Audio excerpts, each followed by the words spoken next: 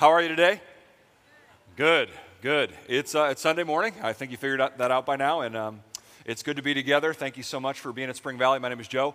I'm one of the pastors here, and it's just a joy to be together. I look forward to Sunday mornings. I wake up on Sunday mornings, and the first words out of my mouth are, "It's Sunday." And I love Sunday mornings. I just feel honored to be able to share God's word with you this morning. First, I want to give you a building update. Everyone just make some noise if you know we're going to build a building. Make some noise. All right. So here's where we're at, and you're like, Joe, you haven't given a building update in a while. Let me just tell you, it's been 5 months of just waiting for engineers to finish calculations. There's not much to update. The update would have been, yes, we're still working with the calculator. But good news, this Wednesday, October 19th, we are going before the Planning Commission, and I'm going to go, and some of the members of our building team are going to go. Our firm that's working with our site plans is going to go, and we're going to ask the Planning Commission of North Coventry Township for final approval. Will they give it to us? We sure hope so. All right, we're hoping.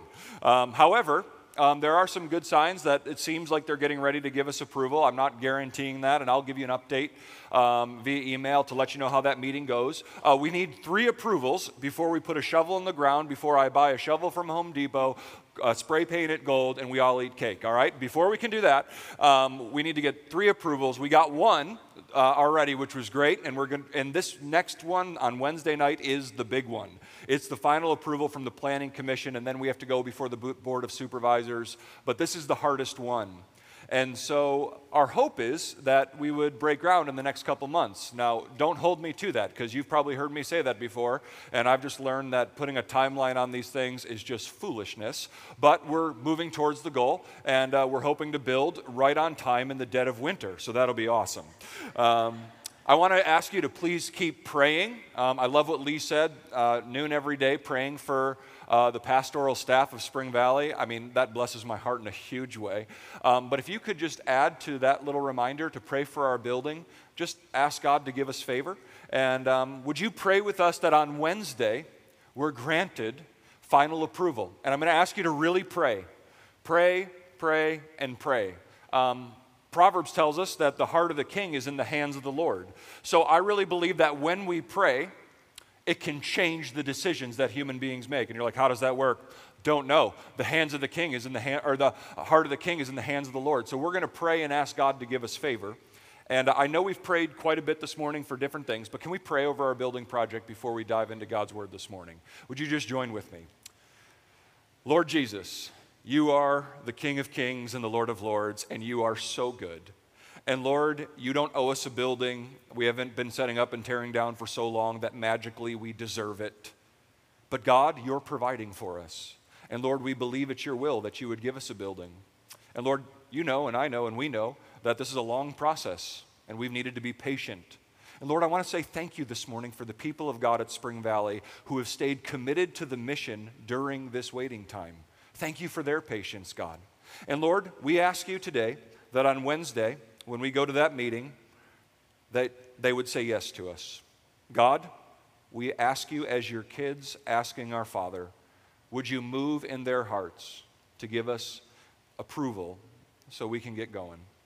Lord, all things are in your hands. Our lives are in your hands, and there is a time for everything. And Lord, we pray that a time to build would be soon. But God, no matter the outcome, you're good. And we agree to that this morning. And I agree with my family this morning. You are good. Bless this service. Bless this message. Bless it in spite of me, Lord. Open up our hearts. Amen. Amen. Thanks so much. Appreciate it. Today's message, changed life, changed living. Changed life, changed living. So this morning we're continuing our series in the book of 1 Peter, and we're calling this series Homesick. So I just want to point out to you why we've called this series Homesick. Peter, you know Peter, he's the guy who, one of Jesus' apostles, and always sticking his foot in his mouth, but God used him in mighty ways. And Peter wrote a letter to Christians who were living in Asia Minor, which we know today as modern-day Turkey. And these Christians were facing the threat of persecution. And so 1 Peter chapter 1, verse 1, Peter says this, to God's elect, strangers in the world, scattered throughout the provinces of Pontus, Galatia, Cappadocia, Asia, and Bithynia. So the reason we're calling this series Homesick is because Peter calls his audience strangers. Strangers in the world. Peter is reminding followers of Jesus that your residence, your citizenship, is not in this temporary world, but rather you were created and called to a different homeland. And so in the meantime, between here and there, we're strangers. We're strangers. I love Peter because he is incredibly practical when it comes to teaching God's people how to be strangers in the world. Last week, Pastor Andrew taught us how Peter opened up his letter, and he reminded, the first thing Peter does in his letter is he reminds these strangers who are aliens and strangers and exiles, depending on your translation. He tells these strangers what God has done for them in Jesus Christ. So if you're a Christian this morning, I want you to hear these words, and I want them to just wash over you like God's grace and just be reminded of God's goodness. We sang about God's goodness. Now hear God's goodness from God's word. This is what Peter says is true of followers of Jesus. And if you're not a follower of Jesus, this can be true of you today if you will give your life to Jesus because he wants you. This is what it says, 1 Peter chapter 1, verses 3 and 4. Praise be to the God and Father of our Lord Jesus Christ. In his great mercy, he has given us new birth. Everyone say new birth. Into a living hope through the resurrection of Jesus Christ from the dead. And into an inheritance that can never perish, spoil, or fade, kept in heaven for you and for me. Isn't that amazing? If you are a Christian, meaning you have surrendered your life to Jesus Christ, not if you grew up in a Christian family and you just kind of became a Christian by osmosis. That's not how it works. In order to become a Christian, you have to confess Jesus Christ as Lord. But if that's true of you, if you've confessed Jesus Christ as Lord, you need to know that you have been given new birth. Now, I'll never forget, I had a friend in middle school. His name was Adam. And when he found out I was a born-again Christian, he laughed out loud and mocked me to my face. He goes, and I quote, "You're a born-again? Like you're one of those?" Now, let's be real. Born-again has some negative connotations in our culture for whatever reason, because sometimes people do things in the name of Jesus that look nothing like Jesus. Amen? Like, yeah, we've seen that before, okay? We call that Facebook. All right, but the truth is that you have been born again. You've been given new birth. When you put your faith in Jesus, you were created brand new spiritually. You became a newborn in the family of God. And that's incredible news. God has done that for you because of faith, and you haven't earned it. And not only have you received new birth, but you also have profound hope. You have been born into hope because Jesus rose from death. So our hope is in Jesus, and because Jesus lives, our hope is living. And then Peter also says, because you've experienced new birth, there's an inheritance waiting for you. How many of us would like to inherit a lot of money someday? Just raise your hand. Like no one's like, nah, not me. I'd like to get nothing. No one's here. I mean, if you're saying that, you're so much spiritual than me. Congratulations. But some of us are like, yeah, I'd like to get an inheritance someday. And you're like, well, wait a minute. Does that mean you want people you love to die? No. But the truth is wouldn't it be great someday if you just got a big pile of cash? And we're like, yeah, that sounds great. But here's the better news than a big pile of cash. You have an inheritance coming to you. The Bible says that you are a co-heir with Jesus Christ. Catch this. All that Jesus is getting ready to inherit, he's going to share with you. Does that sound better than a big pile of cash? Yeah. Like, what does Jesus have? Everything. What belongs to Jesus? All things. What's going to belong to you when you get your inheritance? All things. All things are yours in Jesus Christ, Paul says, 1 Corinthians 3, 22 through 24. All things are yours.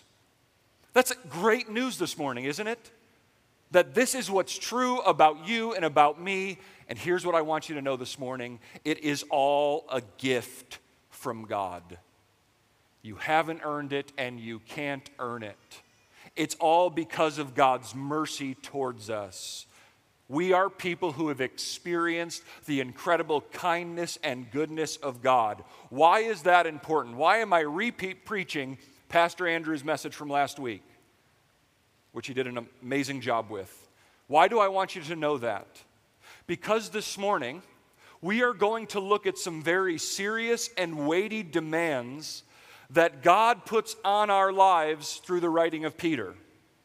So here's what I want you to know this morning. This is so important if you want to understand this message and you want to make sure you understand the heart of Christianity.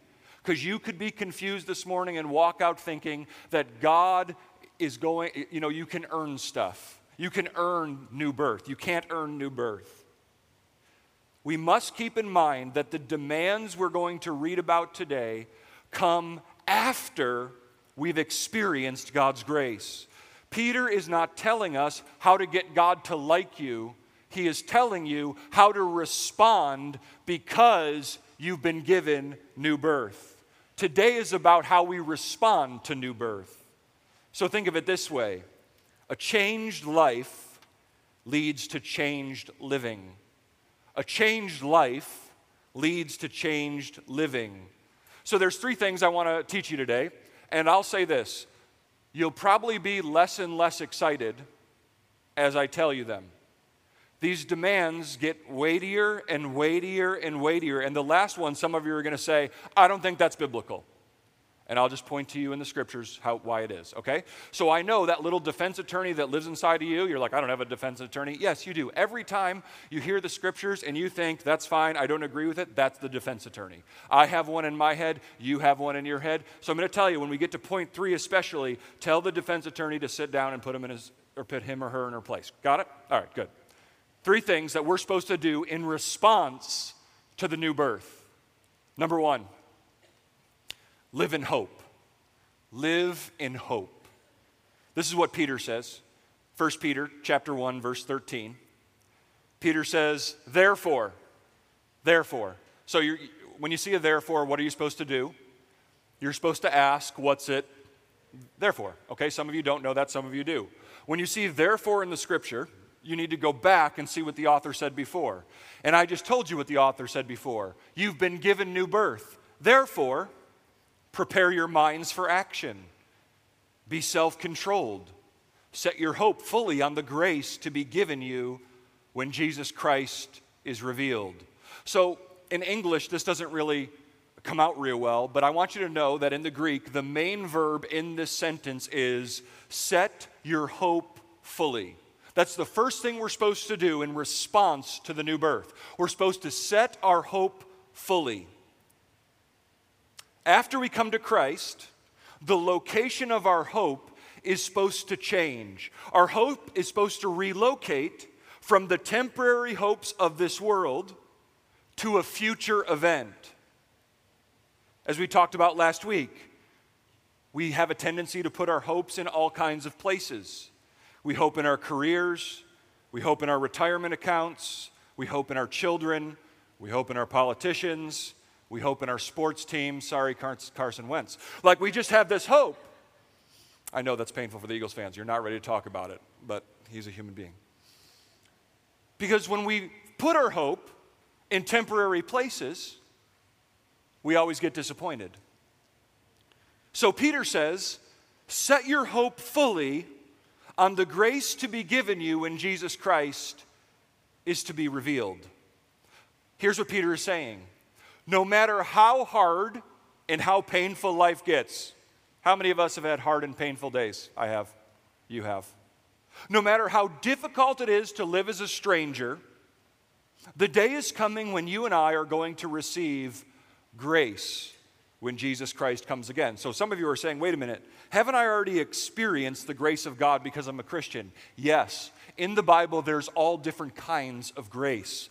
There is a unique grace that is coming to your life when Jesus comes again. One thing that I think it's important for you to believe, because this, I'm just going to be real, this is one of those crazy things that Christians believe. We believe that Jesus Christ is going to return to earth and make all things new and right every wrong. So we believe in the second coming of Christ, and Peter says, put your hope in that day. Hebrews 9:28 puts it this way. So Christ, having been offered once to bear the sins of many, will appear a second time, not to deal with sin. Okay, so what does Peter say, or what is the author of Hebrews saying? Jesus is going to come again, and this time he's not coming to deal with sin. He already did that the first time he came, his death and resurrection.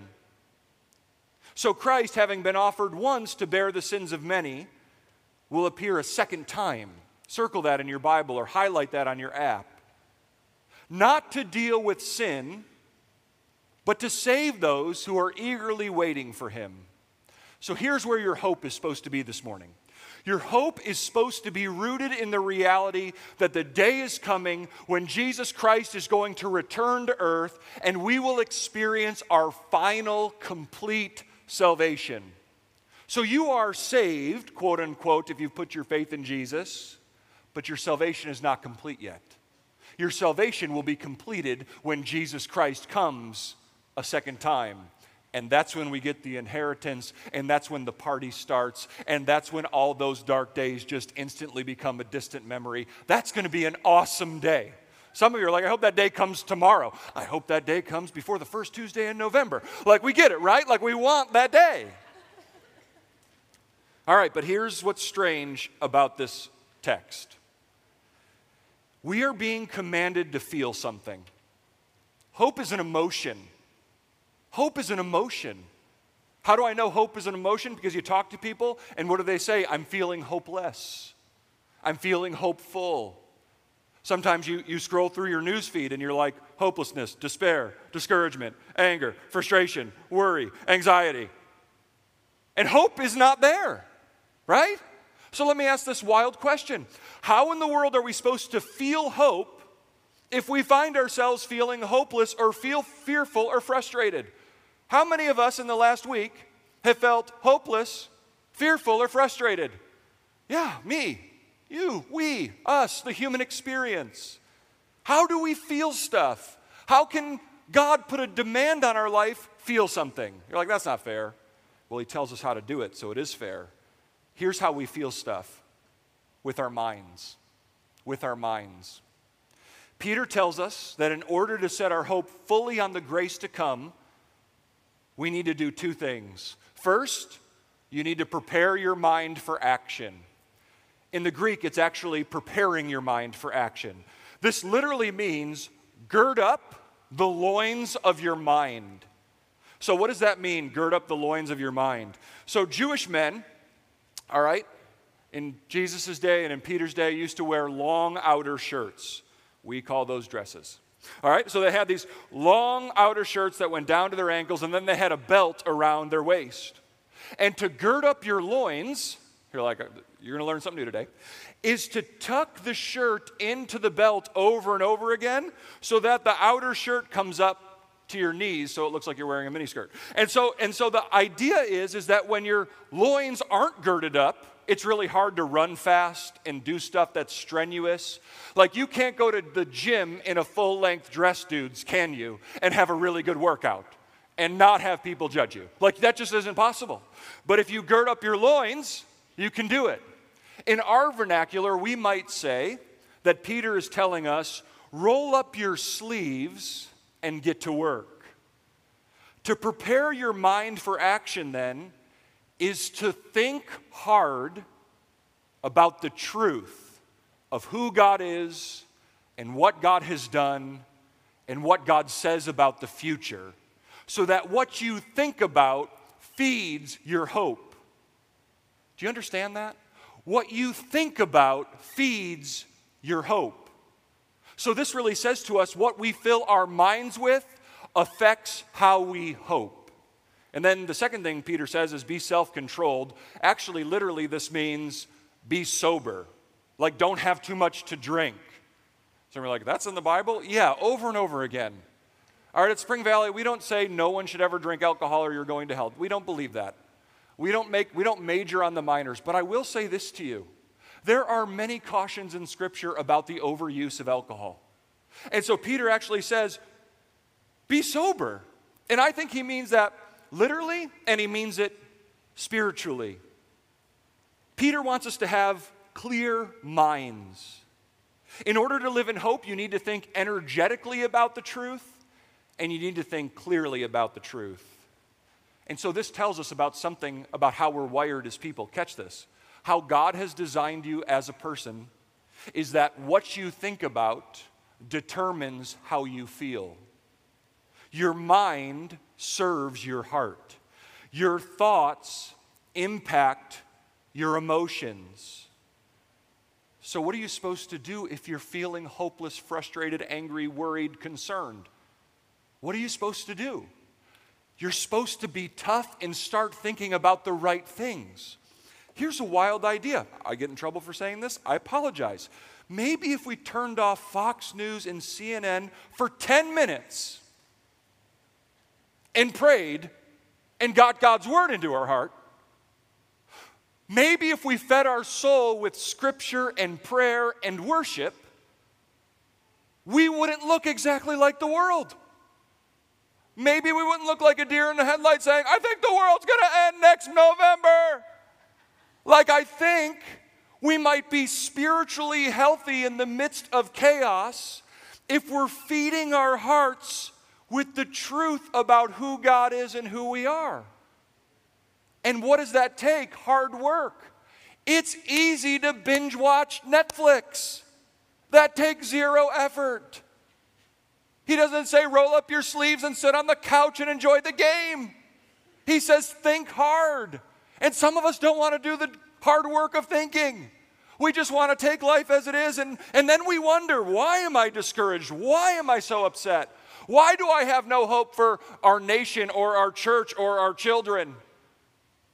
Or some of us get into escapism. I just want to go away from here.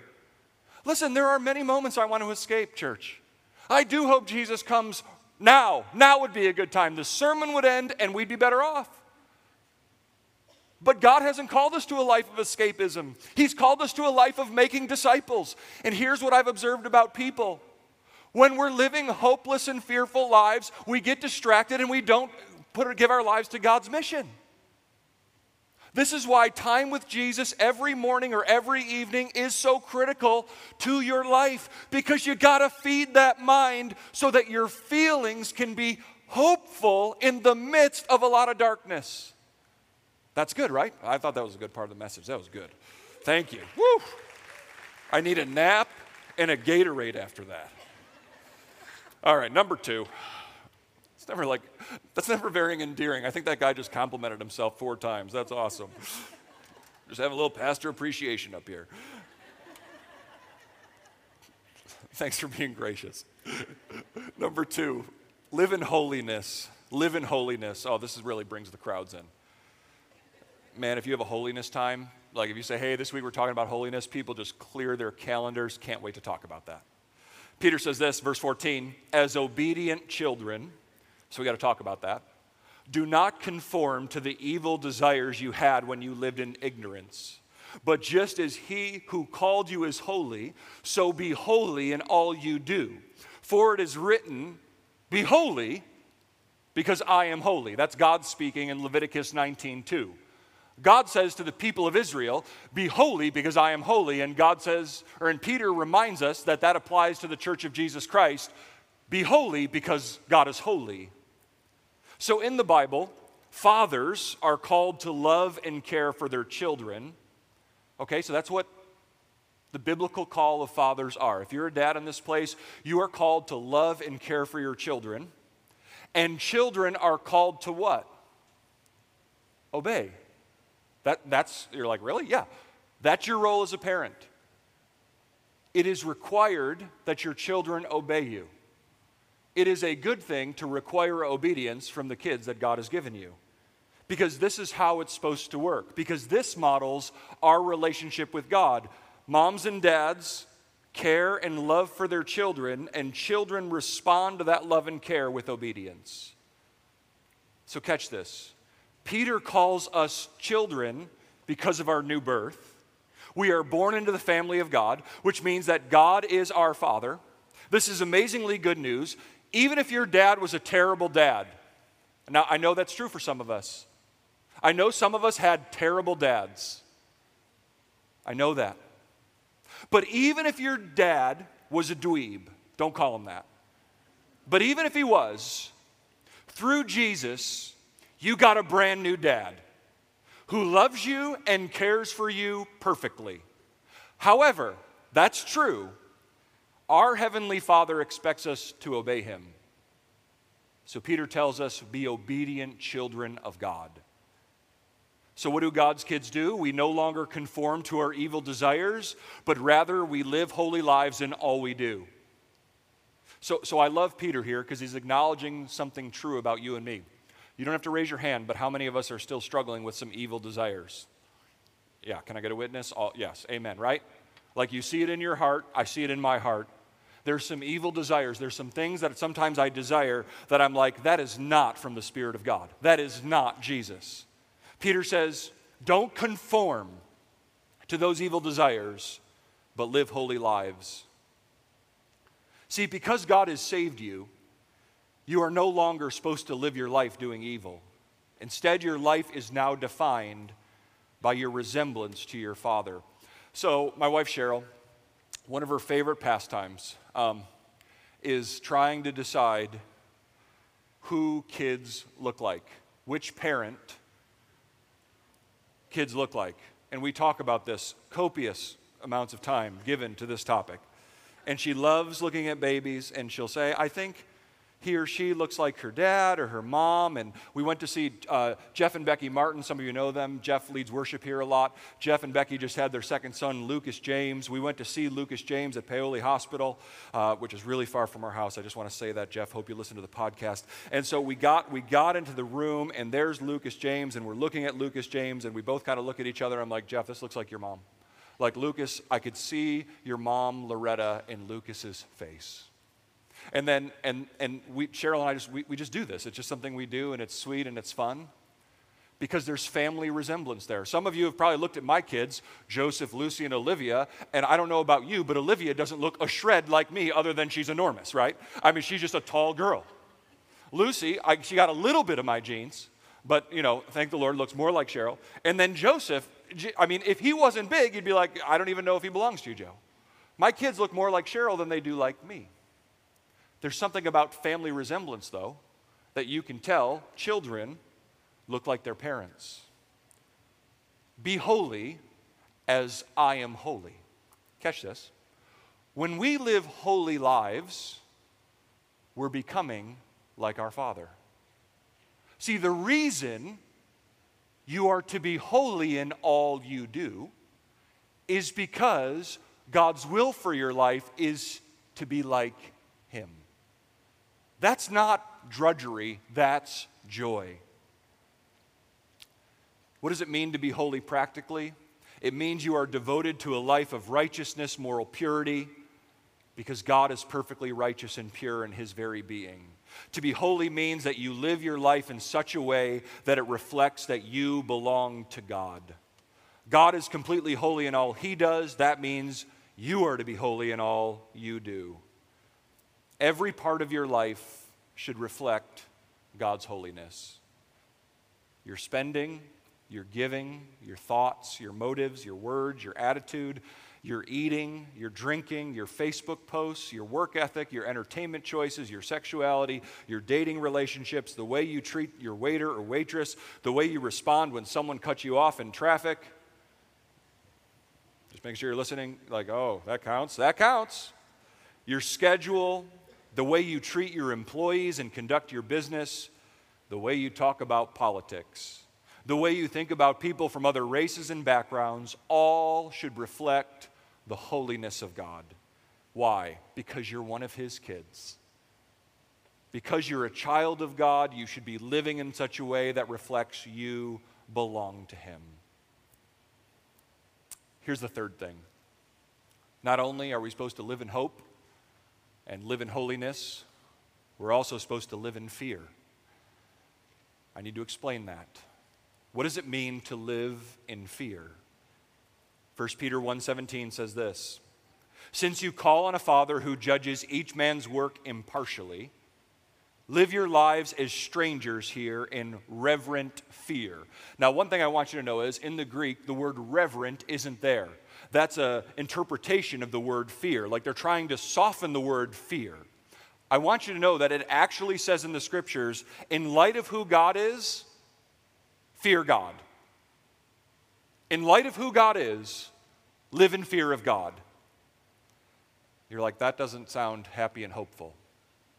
Peter gives us two reasons why we should live in fear of God our Father. It's a strange thought, isn't it? Like we emphasize God's fatherhood, and now all of a sudden we're talking about fearing Him. Here's the first reason you should fear God. Because God is our judge, and He will judge your work. He won't judge, if you're a Christian, whether or not you're going to spend eternity in heaven, but He will judge your work.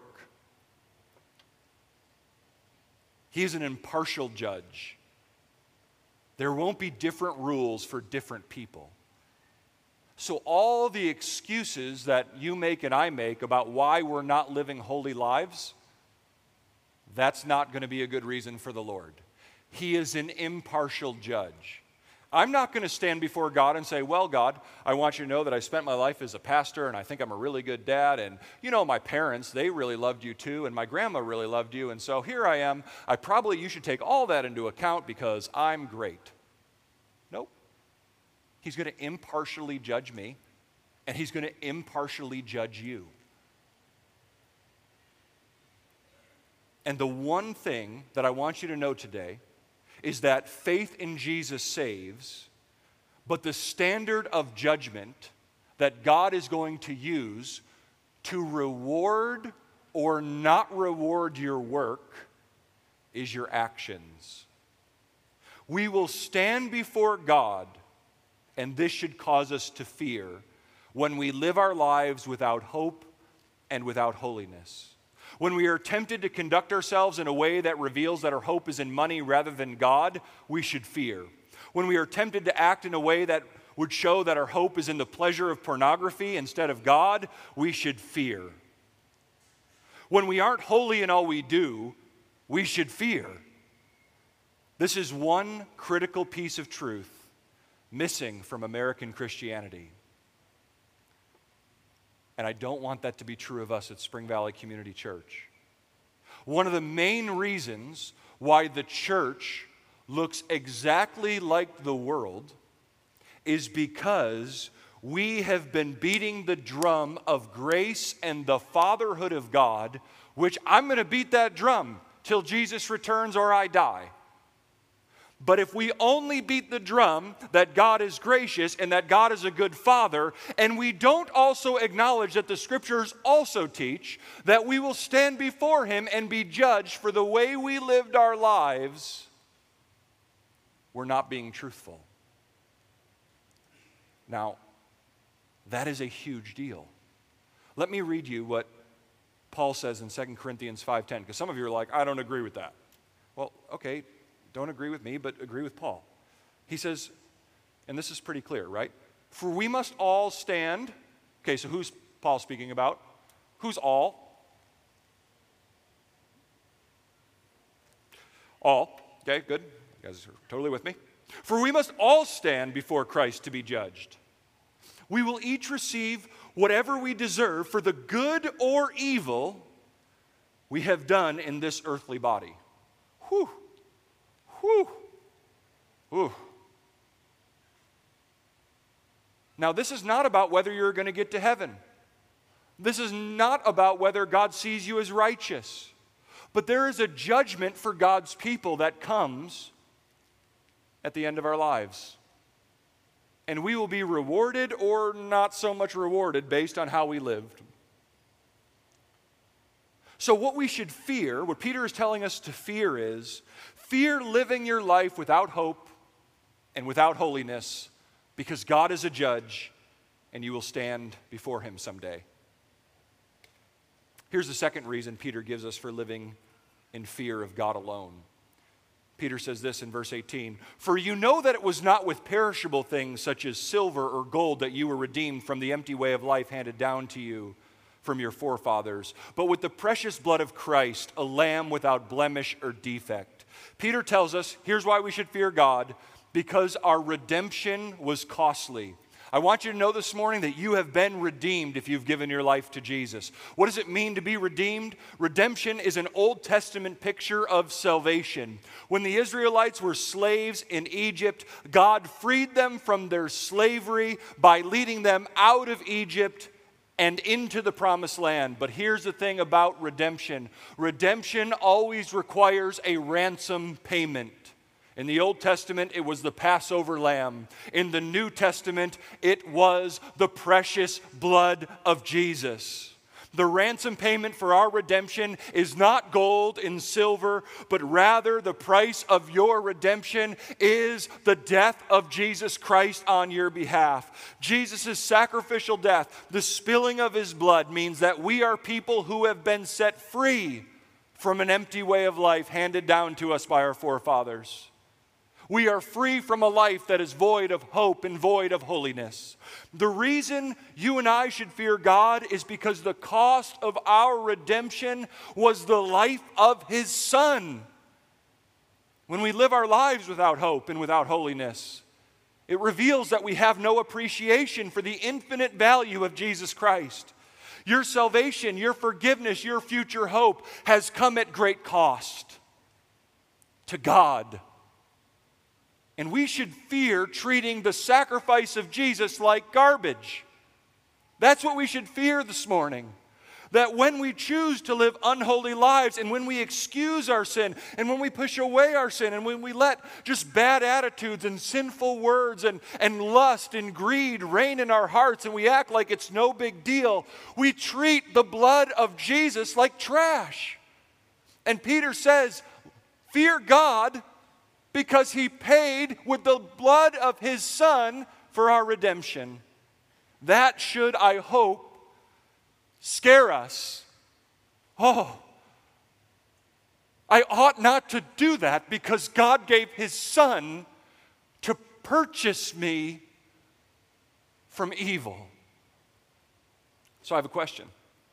Is there a sense of awe, wonder, thankfulness, joy, humility, and fear in your soul over the reality that the living God gave his life for your salvation? Is that true of you? Or are you bored to death with your Christianity? That's not on God. That's on you for not girding up the loins of your mind and for not valuing Christ. If Christ is your treasure, Christianity is never boring or stale. If money is your treasure and God is a means to get more money, you will be bored, I promise. Nowhere in Scripture did God say, I have come so you can be rich and have all the pleasure and comfort you desire in this life. The abundant life of Jesus is a life of surrender and sacrifice and death. The path to the greatest joy on earth is humility, sacrifice, and the way of the cross. Are we going to be a holy people? Not perfect, but holy. Peter leaves us today with a whole lot to be thankful for when he reminds us about the goodness of God to us through Jesus Christ. This is how Peter ends this section. He's talking about Jesus here. He says, he was chosen before the creation of the world, but was revealed in these last times for your sake. Through him you believe in God, who raised him from the dead and glorified him. And so your faith and hope are in God. So Peter tells us live in hope, live in holiness, live in fear. But he concludes by reminding us that the God who we are called to fear as judge is also the God who we are called to trust as Savior. Here's what I want you to know about the goodness of God. He planned our redemption long before time began. He sent forth his Son, Jesus, for our sake. He raised Jesus Christ from the dead and glorified him so that you and I can live lives of unbelievable hope, so that we can be saved from the coming wrath, so that on the day of judgment we will be declared not guilty. God has planned your salvation from before the beginning of time in Christ Jesus. Why live in hope? Why live in holiness? Why live in fear? Because God loves you so much that he planned to give his son as a sacrifice. And Jesus loves you so much that he willingly laid down his life so that we can be forgiven, set free, saved, and hopeful in our coming inheritance. I have 3 questions for you this morning. 3 questions. These are short questions, but I think they're so weighty. I want you to ask yourself these questions. Don't leave. We're going to be here another 4 minutes. If you're a follower of Jesus, I want you to really think about these 3 questions. Is my life defined by hope? Is my life defined by hope? Hope in Jesus' second coming, in Jesus' coming kingdom, in Jesus alone. Is my life defined by hope? If you're feeling anxious, worried, concerned, angry, frustrated, fearful, hopeless, your life's not being defined by hope. What are you supposed to do? Think hard about the truth of who God is and what he's done for us in Jesus Christ. Here's the second question. Am I holy in all I do? Don't blow that question off. It's going to take more than 15 seconds to think about all you do. All you do. Here's what I found in my own life. The more I commit myself to holiness, the more I see places where I'm not. Are you holy in all you do? Last question. Do I fear God? Do I fear God? Is my view of God buddy Jesus in heaven who winks at me? He's like a big senile grandpa that doesn't see anything I do. Is he just up there saying, oh, it's all okay, do whatever you want, I don't care, grace, grace, grace, grace, grace, grace, grace? Or do you fear him? Do you know that Jesus said the day will come when we'll have to give an account for every idle word we'll speak? That's scary. I want to ask you this morning, is the tenor of your life joy in God and yet a healthy, reverent respect that he is the King of all kings and he is not to be taken lightly? This morning, I want to ask you to take some time and think about those. I think some of us probably need to repent. I think that's fair. I think some of us see some of these questions and maybe we just push them away and that's not for me, but I want to know.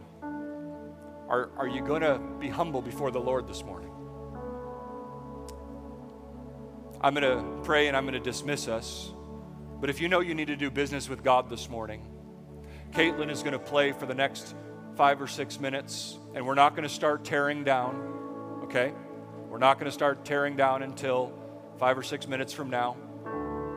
And we want to let this space in this room just be a place to reflect on these questions and ask the Spirit of God to speak to our hearts and say, God, show me where I've misplaced my hope.